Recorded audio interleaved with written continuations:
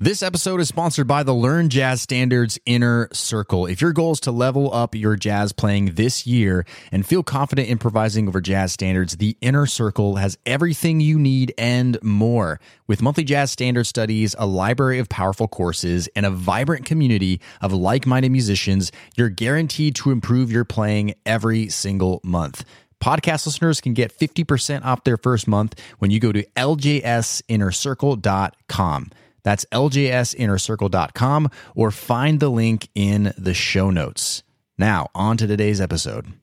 As a jazz musician and an educator, I'm often looking for new ways to practice improvising over jazz standards, whether it be for myself or for you guys. And oftentimes we overcomplicate the improvisation process, thinking that we have to come straight out of the gate playing complex bebop lines or quote-unquote hip lines in order to, really sound great playing over jazz standards. But the truth of it is the most important thing to include in our improvisation is melody. And so in today's episode, I'm going to be going over 3 strategies that you can start practicing today that will help you play more melodic jazz solos and also give you a great starting point to start building your jazz solos. Let's do this thing. Welcome to the LJS Podcast, where you get weekly jazz tips, interviews, stories, and advice for becoming a better jazz musician. And now your host. He's a jazz musician, author, and entrepreneur, Brent Vaartstra. Hey, what's up, everybody? Brent here from LearnJazzStandards.com, which is a blog, a podcast, and videos all geared towards helping you become a better jazz musician. Thank you so much for being here. Whether this is your very first time ever listening to the show, welcome. Or if you're a regular listener, thank you so much for coming on back. I do appreciate you. Like I said, we're going to be talking about 3 strategies for starting to improvise using melody as our starting point, using melody as our framework. And I'm coming out with my new book, Jazz Improvisation Made Simple. The official launch date is March 8th, but the soft launch is March 1st, where the Kindle ebook on Amazon and the paperback version is going to be out, and we're even going to have the audio book available for that. And one thing that I do talk about in that book is the fact that we shouldn't be practicing scales and we shouldn't be practicing licks and lines just for the sake of practicing those things. What we want to be practicing is melody. And while those other tools can help us in constructing melodies, we want to be practicing melodies and not those things in and of themselves. And that's really how we're going to improve our jazz improv. So these 3 strategies, I believe, are really going to be helpful for you today. By the way, that book, currently when this episode is coming out, the Kindle ebook version is available for pre-order right now. So that's at learnjazzstandards.com/jazz improv. If you're holding out for the paperback, it's going to be a soft launching on March 1st and then a full launch on March 8th. If you want to get tied into knowing when all that's coming out, just make sure you're signed up to my newsletter. Everybody over there knows what's going on. learnjazzstandards.com/newsletter.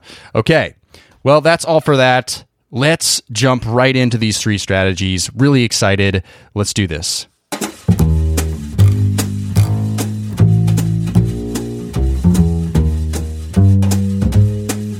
All right, strategy number 1. Strategy number 1 I want to talk about is simply basing your solo off of the melody of the jazz standard. So strategy number 1, basing your solo off the melody of the jazz standard. I'm going to demonstrate, to be sure, in just 1 second. Now, this is not a 4-in-1 to suggestions that I've made on this podcast before, or if you're involved in my Jazz Standards Playbook Volume 1, you know that this is an improv lesson in there and a call to action I give. But that is using the melody as a basis for your solo. Now, quickly, before I demonstrate this, let's just say why we would do this. Well, first of all, the melody is the heart and soul of any song, right? And it's not the chord progressions. Now, the chord progressions are important, and sometimes they dictate the melody, and it depends on how you compose music yourself, too. But the melody is really the heart and soul of the song. What do we sing in the shower? We sing melodies, not chord progressions. I mean, at least not usually. Right? So the melody is the heart and soul of the song. And I always like to use the blues as an example. Like, what makes one blues different from another blues? It's the melody, right? For the most part. Sometimes there's different chord changes in there, but really it's the melody. So is it a good idea to use the melody in our solos as a way to not only pay homage to the song, but also to develop great solos? Yes, absolutely, it is. So I'm going to be using a jazz standard, one of my favorite jazz standards, actually, as an example for all of the examples today, and that is My Shining Hour. My Shining Hour. If you haven't heard that tune, well, actually, before I demonstrate this first strategy, let's just to make sure, if you haven't heard My Shining Hour, I'm going to go ahead and play the melody of My Shining Hour so you can hear what that sounds like. That way, everything I do after this will make more sense. All right? So take a listen to this.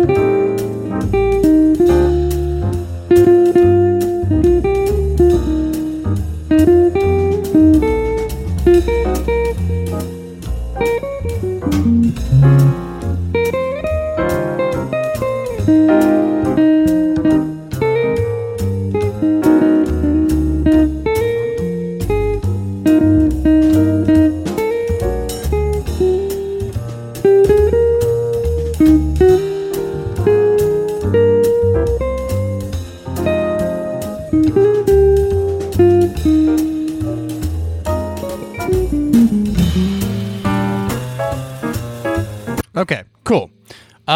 So that was the melody. So what I'm going to do now is take just a chorus, like the same amount I just did there, and I'm going to play a solo based around this melody. So in other words, my goal here is to be referencing this melody throughout the solo, like kind of using it as my foundation rather than me just going off and playing whatever I feel like, or, playing lines and licks and all that stuff. I'm going to try to simplify my solo and really try to focus on the melody. A lot easier said than done, trust me. So let's go ahead, and I'm going to now do strategy number 1.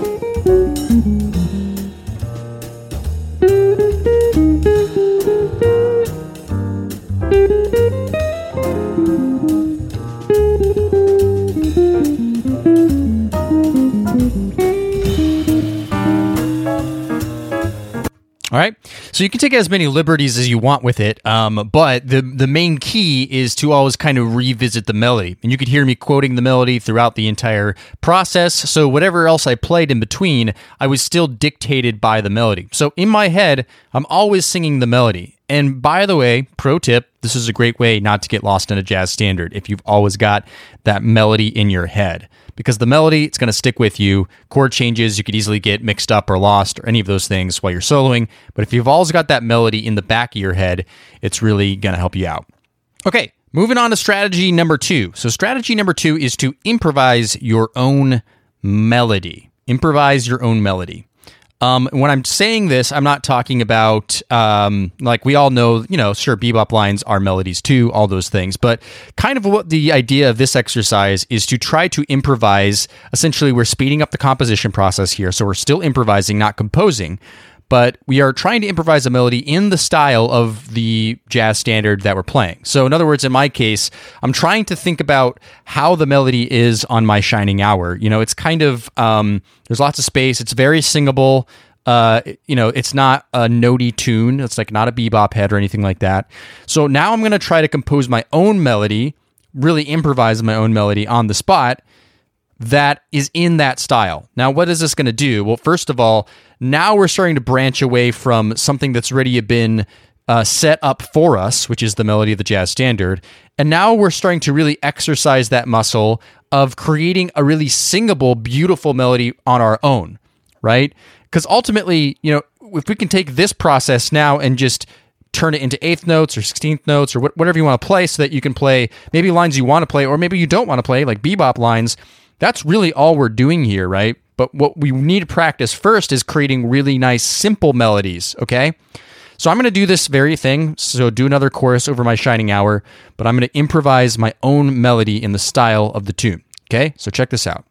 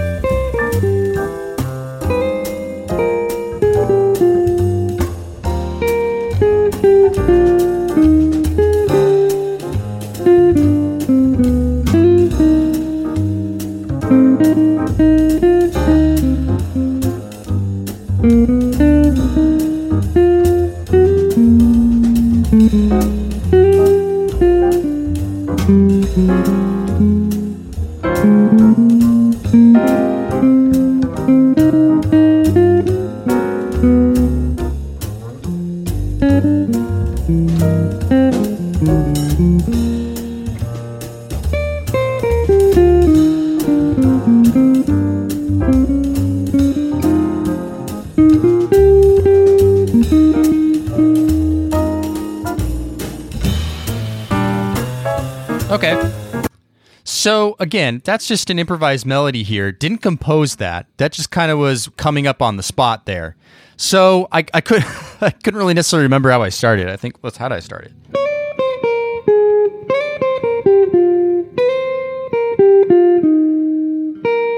Well, something like that, right? So usually a melody has a theme to it. So despite the fact that I wasn't really able to completely remember what the theme I started with was, I still kind of came back to some of those ideas of playing longer notes and trying to connect the melody together, right? So that it wasn't just a random string of ideas, but it was something that built on each other, right? So that's kind of the next thing to do. Now, the great thing about this exercise is, again, it's improvising, it's not composing, which I do preach as well, right? I've done episodes and lessons about writing contrafacts and how slowing the improvisation process down can be really great. But also, you want to start exercising that improv muscle, right? Because that's your brain has to think a lot faster than composing. So you want to exercise that too. So what we could keep doing is we could keep just spending as much time as we want, like trying to improvise another melody and another melody. And what kind of starts to happen is you start feeling like, oh, I know how to connect these notes together. And you start hearing singable melodies in your head. So we could practice this more and more over just this jazz standard. So that's strategy number 2. Strategy number 3 is what what many call motivic development, or just simply taking a theme or an idea and running with it. So this is kind of where we preordain or compose a melodic idea ahead of time, and then we're going to kind of reference it throughout the entire solo that we're going to play. So in other words, we are taking the time to compose a theme here. You could improvise it too. But we're taking the time to compose our own theme, like kind of a lick or a line. And then the idea is to superimpose that over different parts of the tune or come up with other variations of it as we go along. So what I'm going to do is I'm going to come up with something that I guess I'm just going to kind of base it off those are the first chords of my Shining Hour. So I guess I'm just going to come up with some sort of melodic idea. And once I've settled on it, then I'm going to go ahead and do the exercise. So let me try something here. All right.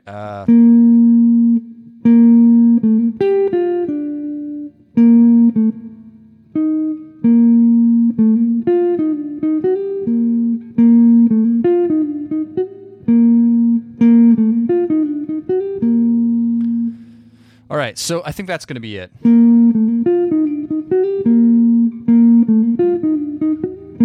It's very simple, but I feel like it's something that I can quote from time and time again during the solo. So it could be longer than that if you want, but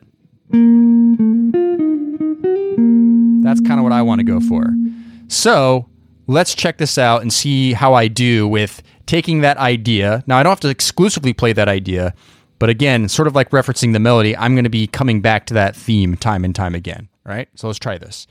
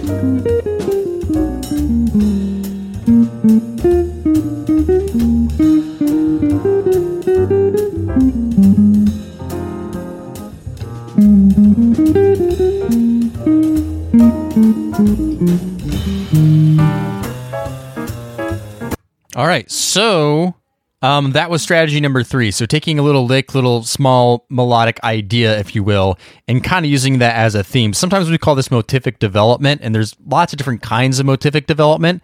Essentially, just taking a little theme or idea, morphing it, twisting it, but always coming back to it. So you can kind of see the theme of all 3 of these strategies, right? All has to do with melody. So the first strategy was basing the solo off the melody. So you're still coming back to a reference point time and time again. The second one was creating your own melody. So you're kind of trying to go back to what you're improvising in the moment, right? You're trying to go back to that theme a little bit, or trying to remember, like, take the essence of what you're starting with, maybe how long you're playing the notes. If you're going up and then you're going down or whatever it is, but you're having to do that in the moment, which exercises a very different muscle, right? And the third one is you're also having to keep going back to something, but it's something that you've preordained, a little lick or idea that you're continually trying to work into your solo. So all these are kind of really exercising different muscles that are going on here, but they all have to do with starting to improvise great melodies. So if we work on things like this is where we can really start to create creative solos and great stuff. Now, that doesn't take away from learning licks and learning solos and learning jazz language like we all need. We need to be doing and imitating other great players. But this is going to be a way that you're starting to improvise more organically. So my challenge to you is to give some of these a try this week. Pick a jazz standard that you know well already, and then try 1, 2, or even all 3 of these strategies.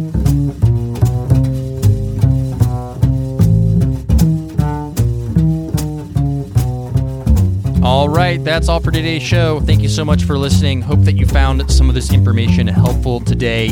I know that these kinds of things have been helpful for me to try to get outside of feeling like I'm playing exercises or trying to, impose licks that I've learned over top of pieces. When I get trapped into those things, which are, like I said before, it's all good to learn scales. It's all good to learn licks and to have these ideas, but we got to figure out a way to make that organic. And so these things have helped me. So yes, like I mentioned at the beginning of the show, my new book, Jazz Improvisation Made Simple. And for those who aren't caught up, it's kind of what I would say from my research is the first self-help style book on jazz improvisation, meaning that it's not a method book chock full of exercises and examples and all those things, but rather full of strategies, and a great book that, you can have on your shelf or on your Kindle or whatever it is. First time ever selling something on Amazon. So right now that is available for pre-order for the Kindle ebook version.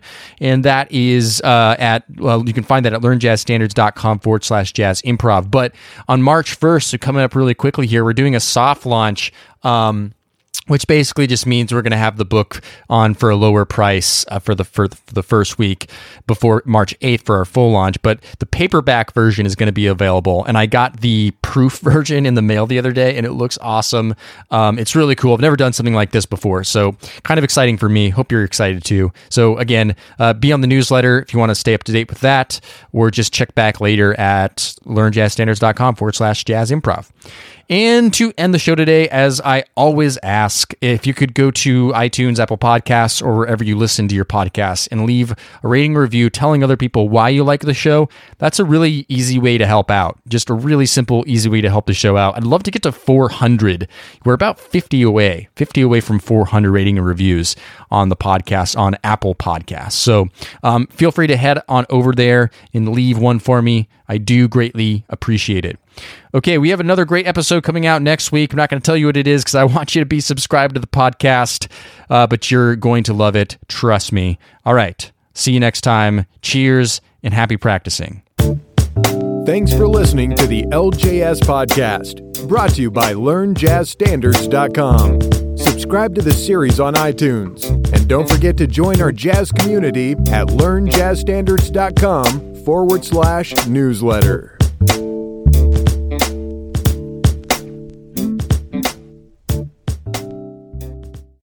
Hey, podcast listener, would you like to ask me a jazz question and get it answered here on the show?